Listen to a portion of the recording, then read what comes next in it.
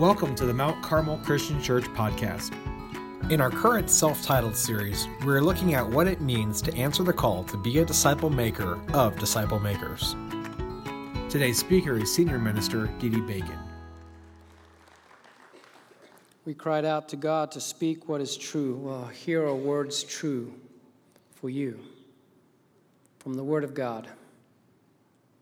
A prayer from a spiritual father to his children in the faith, a prayer for Jesus followers, a prayer for you. For this reason, I bow my knees before the Father, from whom every family in heaven and on earth derives its name, that he would grant you, according to the riches of his glory, to be strengthened with power through his Spirit in the inner man, so that Christ may dwell in your hearts through faith, and that you, being rooted and grounded in love, may be able to comprehend with all the saints what is the breadth and length and height and depth, and to know the love of Christ which surpasses knowledge, that you may be filled up to all the fullness of God. This is a prayer for you. Please take your seat.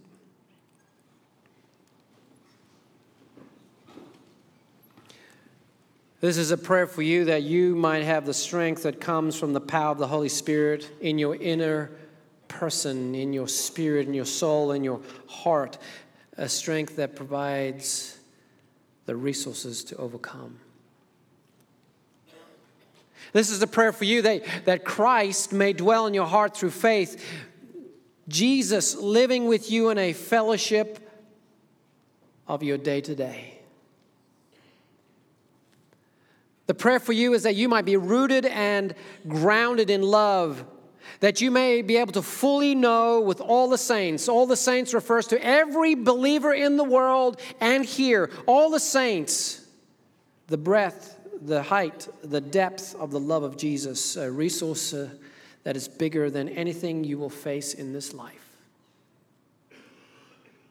A prayer for you that you will be filled up with the fullness of God. See, this prayer for you and for me is that we might know God, that we might love God, that we might live for God, that we might be resourced by God in our lives, that knowing God, being in friendship with God, being right with God, it fills the gaps, brings meaning to all the effort, brings color to every perspective, and brings hope to what is to come in the future.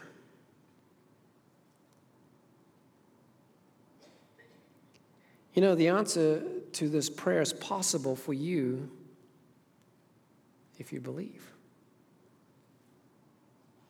If you believe in Jesus. Right now I'm going to ask our friends to come, and we're going to start passing a plate with pieces of bread, followed by a tray that contains small cups filled with grape juice. And what we would like for you is for you to take a piece of the bread and take a cup. Take, if you believe, take and hold it.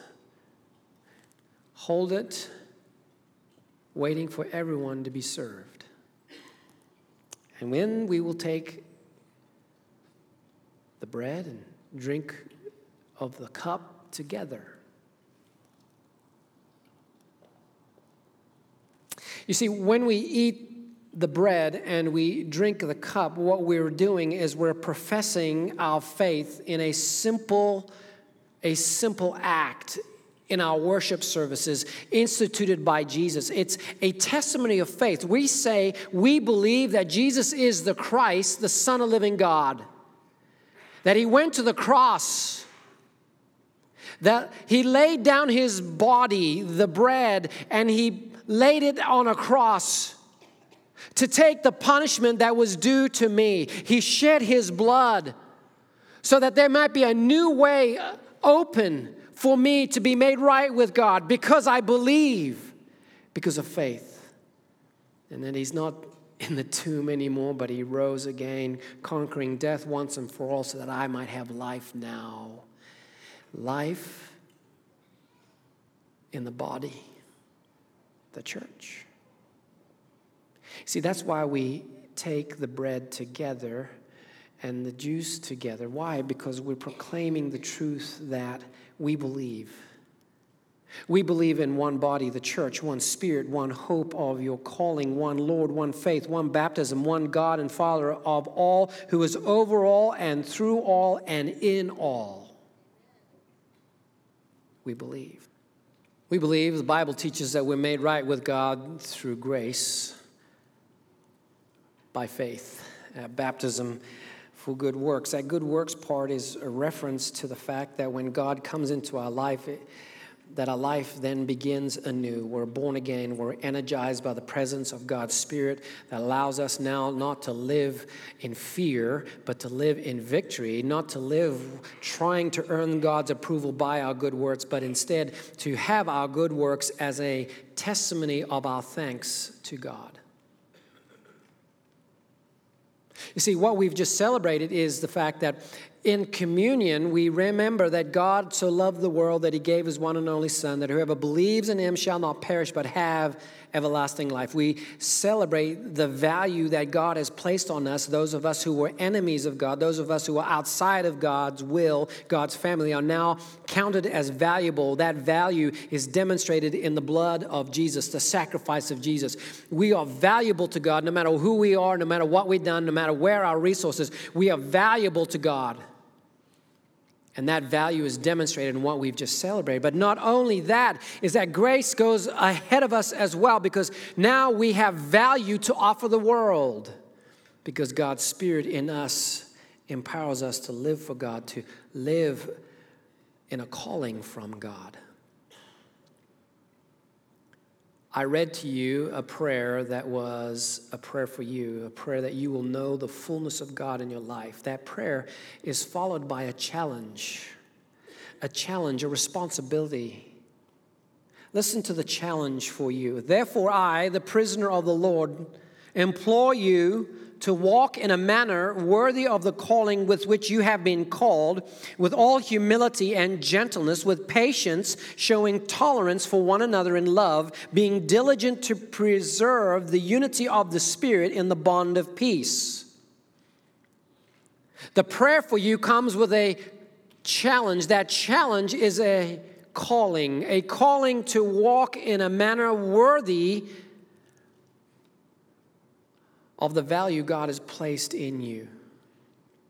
You know, the image of walking is the representation of life. Life is a series of days, a series of minutes collected together in a journey, right? So walking is a picture of how we're to live our life, one step of the other. And if we're following Christ in a journey of faith, our steps are a set of steps of obedience to the calling that God has placed in our life by his Spirit. What is that calling? Well, that calling varies to the circumstance and the giftedness and the opportunity that God gives to us. For some of us, the calling may involve saying yes to ministry at the Mount Carmel Christian Church. Many of you said yes to ministry this past Easter weekend, a couple weekends ago, Friday, Saturday, Sunday. 2,130 people were blessed because of your response to the calling. Good Friday service, what we did, walk through the Bible story with our children on Saturday. Our 3 Easter services, 2,130 were served, were blessed because you said yes to the calling. You said yes to come in early at 7:30 in the morning to make coffee, yes to do the greeting, yes to prepare communion, yes to prepare songs to praise, yes to gathering together Good Friday and going out with your small group to continue to celebrate what God has done on Good Friday. Yes, to serve our children and families on Saturday. Thank you for serving and responding to that calling. See, God places us in a community of faith filled by the Spirit to help one another, to work together in fulfilling our calling. Every week we provide opportunity for you to consider a calling of God in your life. And we communicate that to you, these opportunities to say yes. in a variety of ways. We try to highlight in a simplified form in the bulletin. If you look in the back, the big things that are coming down in our calendars. The women's event, April 28th. Women, are you called to that? We have a concert where we're having special musicians come in Sunday, but then Sunday night they're doing a concert on April 29th. In the day-to-day life of our church, we have ministry opportunities. If you look in this card right here, there's, a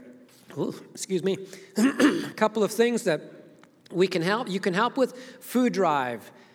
We need those that may feel a calling to serve in children's ministry over the summer. Look at those, consider those, pray for those, because they may be the calling that you've received at this time, at this place. Go on our website, on our front page, we have a listing of events that include sign up for open house. You may have a calling to join our church family by going through that class. You may be called to help in one of the local missions that we have, to serve in a variety of capacities in Bible study and small group. They are callings that we invite you to respond to. Live in a manner worthy of the calling that you have received in the journey of your day-to-day. There are three things that bring a smile to my face: a chuckle, a laugh, that really give me delight. The first thing is little babies. I'm a sucker for babies, little guys. I love them. I don't think there is a non-beautiful, lovely little baby. The second thing is I'm a little bit of a sucker for cute little dogs. I have one at home. He drives me crazy, but I'm a sucker. He chews my shoes, but I forgive him because I'm a sucker for little dogs. He loves to play, and I love to play with him. Babies, little dogs, and then the third one is not going to come as a surprise to many of you, particularly at this time of the year. The third thing that I love to do is baseball. I love to watch baseball. In fact, I have the scars to prove that I've enjoyed some baseball games of late. On Friday, we went to watch the game, and the sun was out for the first time, and I used sunscreen on my knees because that was what was exposed. I was sitting in my chair. I used sunscreen on my knees that my wife gave to me, but the sunscreen was expired. And so I've got some serious burn. I call them knee baseball burn on my knee. I think the sunscreen she gave me actually promoted burning as opposed to prevented burning. But there we have it. I did it. Why? Because I love to watch baseball. I enjoy baseball. Little babies, cute dogs, and baseball. Now, I was thrilled to death the other day when I came across this video. Some of you have probably seen it on social media. This video that combines all three of those things. Enjoy. Now, if you didn't like that, you probably took too much blood pressure medicine this morning. You're like, just love it. Did you see the nuances? Like, his slide, picking up dirt. Reminds me of the time where one of my boys were outside doing the same kind of thing. He had all dressed up. He was about the same age, and my wife was watching him, and he was doing similar things. And the trouble is, he was doing things that his mom didn't like. He was spitting, and he was scratching. You know where he was scratching, right? And Shanna's like, Dee, you got to tell him to stop. I'm like, what are you out of your mind? That's all part of it. That's what he does, man. Don't be mommifying him. Anyway. That's a great little video, and to see it brings delight, and it combines, like I said, all the three things that brings a smile to me. But let's just take a moment to think about what we've just seen. Let's just think about, how did this happen? I mean, it just didn't just happen, did it? It didn't just occur. The little boy just didn't find a tee, put it on the ball on top and hit the ball, and the dog just do what it was doing. It just didn't happen, right? I mean, come on, we know better than that. We know that what we've captured is a part of a total story. And the total story likely begins at the birth of this child with a dad who likely loves baseball and brought his little boy along with him to see the games, to witness the games, to be involved in the games so that he might learn the scratching, the spitting, the sliding, all those techniques that he's mirroring up there, right? A father who spent some time with this boy showing him how to hold a bat and how to swing the bat and how to put the ball on the tee to hit it. And that hitting just didn't happen. It probably required modeling and training and in mentoring and practice. That little boy just didn't just do that, kind of born and was out of the womb and grew up and was able to do it. No, he learned that by watching and practicing and being invested in intentionally by his father. Then you also have the dog, right? The dog is a terrier, and they're naturally inclined to chase little things. That's what God has placed in their instinct, to chase little things like rats and whatever, and to catch them. But you need to do more than just have the instinct for the dog to learn to chase after the ball and collect it and bring it back and drop it there, right? It also has to be trained.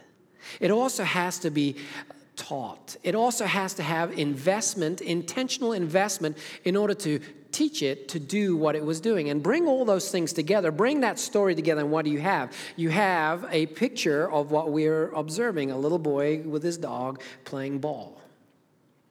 That's how we got here. But let's think about playing the tape even further. Let's think about not stopping the video at that point and stop playing that along and following this child as he grows up, because we know that while it's cute when he was 2 or 3 doing these things, we know that there's more to it, right? That he's going to grow up, and maybe this passion, this love, this skill set regarding baseball will begin to develop and grow. And we know that this is not what he's going to stay at. He's not going to keep playing with his dog in this manner. No, he's actually going to stop playing the game for real, for teammates and individuals around him. And he's going to learn not to hit a ball on a tee. He's going to start learning, using the skills he's acquired here, start learning to hit the ball for real as someone pitches at him. And as he grows up from a little boy to a little bit older, and he becomes a high school ball player, he's going to have coaches, and he's going to have trainers, and he's going to have people investing in his life. That includes his father, who's giving him an encouragement and being with him all the way along. But he's going to have people who will train him to grow up as a young person, as a teenager, to play the game for real. And if he's good, and it looks like he's pretty good, he's got a good swing, and he's going to grow up, and maybe he'll go to college, and then from college, maybe he will grow up to play the game for a living. Maybe this will be his calling in his life, and we'll say that the calling began with this little video of his dad teaching him right there in the beginning, but it's really a story of a number of people investing in him, training in him, and him giving up all that he has to get ready to reach the place that he's at. And if we keep playing the tape along further, we know that he plays the game and he meets this girl and they fall in love and they get married and they have a son, another baby. And the little baby sits with his daddy and watches baseball and grows up with baseball and captures the same love. And the daddy knows what his daddy did. And he sets up a tee and teaches them how to hit the ball off the tee. And maybe they have a dog that they teach the same thing. And the whole process is repeated again, right? See, what we have here is a picture, really, even though it's in the cute baseball fashion, a picture of what happens in life with all of us. We're born into a family, right? We're born into a family, and the job of that family is to, first and foremost, feed us, protect us, and make sure we are safe, because as babies, we're helpless. All we can do is eat and sleep and need to be changed. And we're in that point where there is a total investment by parents. But as we grow up, we start becoming little children. And little children, their number one word is why, right? Why? And they try to experiment and feel out the world. That's why you have to tell them don't touch the stove, but they still touch it anyway because they're trying to figure out what's going on in the world. And as they grow up, you start to teach them and invest in them more. The protection mode becomes less and less because your child is heading towards being a teenager. And as a good friend said, a teenager is this process of letting this kite fly, and you got the string, and you're holding this kite, and as a parent, you're letting it go little by little, trying to be wise because there's some gusts and some things. But as a teenager, you want to give your child more and more responsibility, more and more investment and value to what they do, because they're learning how to live as mature adults, to the point where you let them go and fly on their own. And when they fly on their own as young adults, you pray that you've done all the work you can to prepare them. And that work is not just you, but you've got others who've come around you, teachers and family members and church community, that have taught them how to be an adult, a mature adult. And the measure of their maturity is that they too then get married and have children. And guess what? The process all begins again. You got a baby. You know, that process, God established the family to do that. He also established the church to follow a very similar pattern, right? It's no surprise that the language in the Bible is family language. You are born again when you become a new believer, right? Grow up, little children, in the faith. Become mature. Be a Jesus follower. What is a Jesus follower? Well, we use the word disciple. Well, what's the job of a disciple? He says, go out in the world and what? Make disciples. Disciples are called to make more disciples. So the mark of maturity, the mark of growing up in the faith, is being a person that is a parent in the faith. You are a disciple maker. You are a Jesus follower maker. And when you have babies in the faith, they too are to grow up and do the same thing over again in the family of faith we call the church. And so the call, the prayer is that every one of us may know God to the fullest. That call comes with a challenge. When you know God to the fullest, live in a manner that's worthy to the calling that you've received. And the calling that you received is that you become one who begins the process of following God's plan to bring about mature, fully committed Jesus followers. Now, Paul shares the plan with us here in Ephesians. Just follow along with me. It's a plan for you. He says, and he gave some as apostles. Now, Paul's at a point where he's talking about the Holy Spirit and God and the establishment of this plan. And he begins by saying, and he gave some as apostles, and some as prophets, and some as evangelists, and some as pastors and teachers. What's the purpose of these people? For equipping of the saints. The saints refers to everyone in the church. It refers to those who are made right with God through faith. In other words, if you're a Jesus follower, you're a saint. Saints for works of service, good works, to the building up of the body of Christ. Why do we serve? Why do we fulfill the calling we have in our life? So that the body of Christ may be built up, until we all attain to the unity of faith and of the knowledge of the Son of God, to a mature man, or the word is perfect as well, to a complete person in Christ, to the measure of the stature which belongs to the fullness of Christ. In other words, the plan that God has for us is that He established a church by the Spirit that has leadership. Their role and leadership is to equip and train the church, the members of the church, you and me, to grow up in the faith, to fulfill the prayer that God has for us, so that we might know the fullness of God in our life, living a life worthy of the calling we've received. You get it?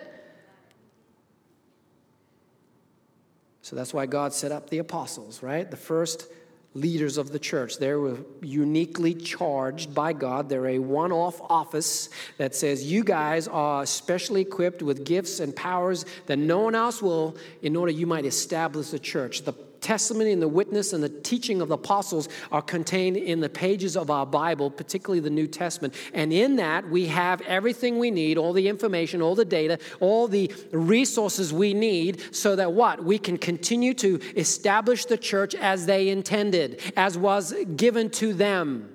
And the responsibility of taking their witness and taking the words of God and applying them in the church is given to the leaders of the local church, which he points out as prophets. That's another word for preachers. Evangelists, individuals gifted with the special gift of helping the church reach out to those who do not know Jesus, so that they might be persuaded to become Jesus followers as well. Pastors, that's another name for elders, the shepherds of the flock.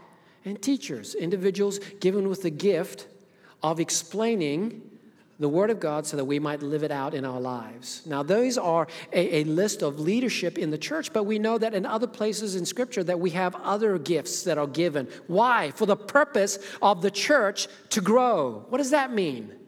Well, it means in numbers, but it primarily means that the parts of the church, the individuals of the church, will begin to recognize their calling, start doing what they're called to do, move from being a child in the faith, a baby in the faith, to a parent in the faith, helping others learn what it means to be a Jesus follower too as they fulfill their calling.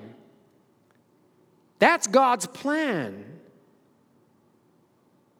And he says, when that works, he says this, as a result, we're no longer to be children. Just as we don't want a child to stay a child, though it's fun, the goal of a child in a family is to become an adult. And when they stay a child, we know something's not right. We're no longer to be children, tossed here and there by waves and carried about by every wind of doctrine, by the trickery of men, by craftiness and deceitful scheming. But speaking the truth in love, we are to grow up in all aspects into Him who is the head, even Christ, from whom the whole body, being fitted and held together by what every joint supplies, according to the proper working of each individual part, causes the growth of the body for the building up of itself in love. The leadership of the church, as God ordained, does its work. Then the parts of the church do their work as designed. And when each of us do our parts, what happens? The church grows. Into what? We grow up as individuals so that we might be mature as a body. We might be a family as God intended. You know, I'm at the point in my life where I'm beginning to see my kids. They've left home. They're adults, young adults. And I'll tell you that there's nothing more fulfilling to see your kids grow up. It's nothing more heartbreaking to see them mess up, though, as well. But let's talk about them growing in a positive sense, right? There's nothing more fulfilling to see your kids grow up. There's a text in 3 John 1:4 says, I have no greater joy than to hear that my children are walking in the truth. This is a parent Jesus follower communicating to his children in the faith, saying, I have no greater joy to hear that you are growing up and walking in the faith. In other words, the message is that this thing called church, this thing called coming to Christ, this thing being in the community of faith, cannot be a stagnant thing. We cannot stay at the place we are. There needs to be a movement towards maturity. Babies need basic milk, protection, and attention by those who are their parents to help them grow up. If you are new to the faith, you have to grow up. Now, the thing about babies is that babies don't apologize for being demanding. No child says, I apologize, mother, for disturbing your peace. But do you have on your schedule, perhaps, a time in which you will give me basic sustenance and clean my diaper? No, they scream bloody murder, right? Because they're not ashamed to demand what they need so that they may grow up. Well, in the same way, I'm giving you who are new Christians the opportunities. Now, don't be immature about it. But demand to grow up. Demand the basics. And those of us who are more mature in the faith, who hear the requests of babies in the faith saying, what do I do to read the Bible? How do I pray? How do I go about this thing of following Jesus in my day-to-day? How do I deal with this issue in my life that I have no answers for? What's going on? I don't understand this. I need help with that. We need to be patient and dedicated to help them grow as babies because they're new in the faith. I think there's a tragedy in the church where the focus is on birth. And we forget the goal is not birth, the goal is maturity. So we have these folks come to the Lord and we tell them, yes, you'll have life, and they're born again, and then they're left to go on their own. And so many of them are just abandoned and left alone and not nurtured and given what they need. And eventually they walk away or die in the faith because their family haven't committed to taking care of them. The church has a nursery. We have our babies, and we need to take care of them. But babies can't stay babies. They need to grow up, and they grow up to the next stage, which is what? Young children. What's the marker of a young child? They're selfish. They want to know everything about everything, and they're learning about life. They're learning about the basics. But children are all about me and about their world, right? That's why that's the difference between maturity and immaturity. An immature person is all about me and my things. And how do you identify a baby Christian? Well, listen to them talk. It's about what they like and about what they want and about how they want things and about stuff that they need answers for themselves. And it's all about them, really. And that's not that it's bad. It's just that they're immature and they're learning, right? They're learning. The problem is if you've been a Christian for 20 years and you're still a child and still selfish and still self-centered and think it's all about you and about what you need and you're always learning, I need to be fed, that's the problem. But if you're a child in the faith and you're learning, it's okay to ask, okay, I need to understand this about the Bible, and how do you apply that? And as I live in this life, what does it mean to tithe, to give to God and joyfully with my money? And how do I learn to be a fulfilling husband or wife as the Scriptures tell? And that's okay. That's what we need, and we need to be aware of that. But children got to move on. They've got to grow up. And what's the next stage? Well, that teenage, young adult stage. And how do we get children out to this young adult stage? Well, we give them more responsibilities. In church work, that means ministry. You see, what we do with teenagers is we don't give them enough responsibility. That's the problem. Too many hovering parents. And what you do when you hover and you don't want them to fail, well, you teach them that they are unable to do it. See, the goal of child rearing as a teenager is to teach your kids to face difficult challenges so that they might succeed and grow up in confidence. And they may fail, but if you're with them and guide them through that, they learn and they grow. And as they learn and grow, they start to be released to becoming an adult. Well, in church terms, that means serving, the ministry of love. How is it that every time we go on a mission trip as a church, the number one thing that everyone says when they come back is, I believe I was more blessed than those that I went to serve. I believe I grew more than those that I went to help grow.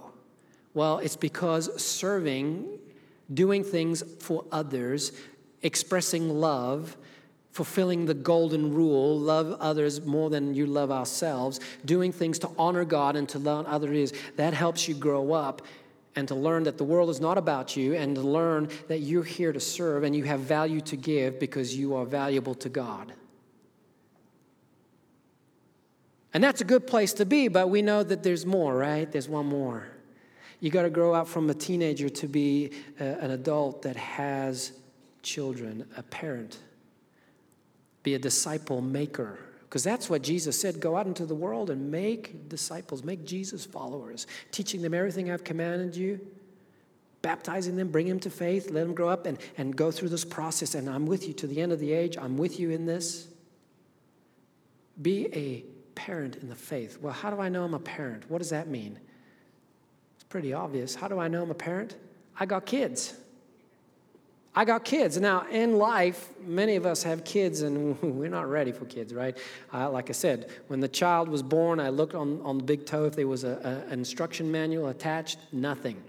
So what did I do? Well, I learned as I went, but I went to seek advice from those who were parents ahead of me, and I read the Word of God, and I prayed many times, still do, crying out to God for wisdom for my kids, and I invested myself in a lifelong learning as I went along with them. Well, as Jesus followers, guess what? Those who are in your sphere of influence, there are people that you look to as a parent. You know that? There are people that you say, you know what? I look to this person because I'm going to follow them as they follow Jesus. But also realize that there are people in your sphere of influence, in your relationship circles, that are looking to you. If you're a parent, guess what? It's your children. There's someone who's saying, I'm going to follow that person as they follow Jesus. And it may not be intentional that way, but because you are a Jesus follower, it happens in that way.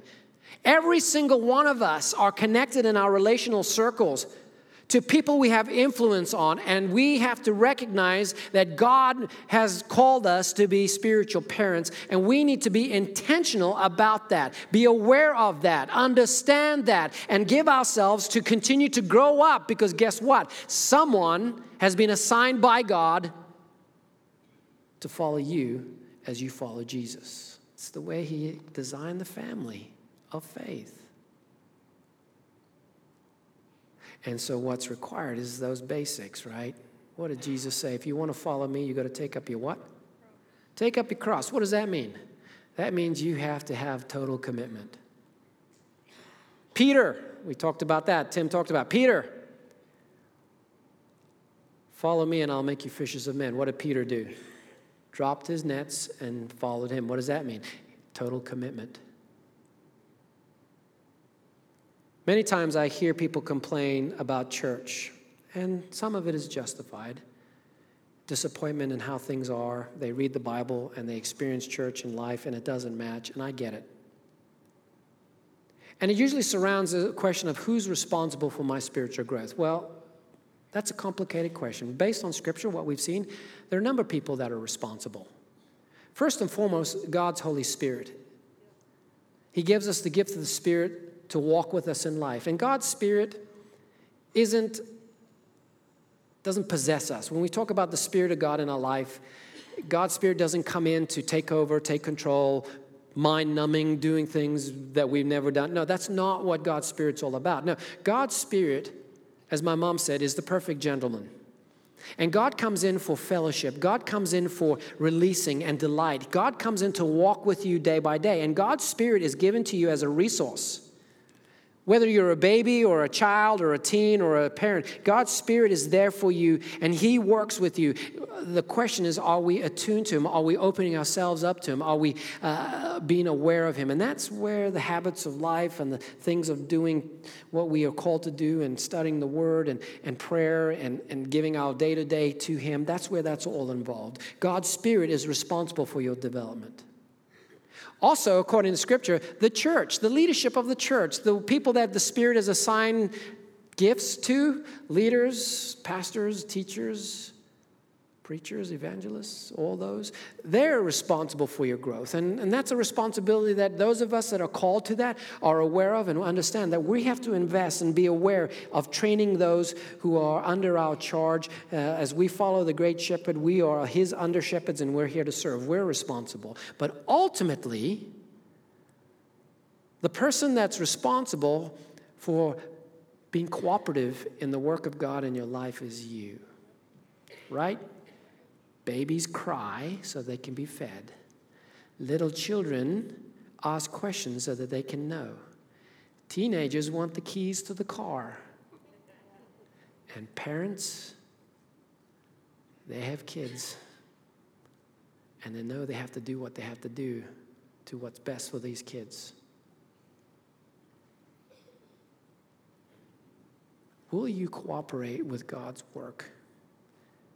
His prayer for you is that you have the fullness of God in your life. His challenge for you is that you will walk in that fullness in a manner worthy. In other words, you will respond to the calling God's placed in your life.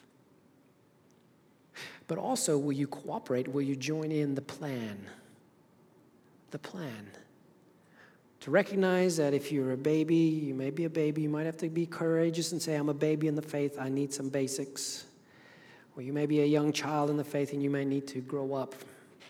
Or you may be a teenager in the faith and you may need to say, okay, it's time to really say yes to service. I've been saying no because I say I'm too busy, I'm too this, I'm too this. I've got to say yes to serve and love. And then every one of us need to recognize the goal is to be a parent and say, who has God assigned me? Who has God assigned me for me to look to so that I might follow them as they follow Jesus? And who do I need to realize that is following me as I follow Jesus? Let's pray. Lord, I pray you guide us and speak to us by your Spirit as we close up this time. I pray that you help us recognize that you have a prayer for us, a challenge for us, and a plan for us. And I ask that you would help us to cooperate with these things. Pray, Lord, that you speak to us by your Spirit and that you would convict us if we need conviction as to maybe some of us are stuck and are rebelling against the call to growth that your Spirit's prompting, that the church is prompting. And I pray that you'd help us to cooperate that so we might grow up in you to fullness of God in our life. In the name of Jesus, I pray. Amen. Thank you for listening. You can interact with us online at our website, www.mtcarmelchurch.org. Also on Facebook, Twitter, and Instagram.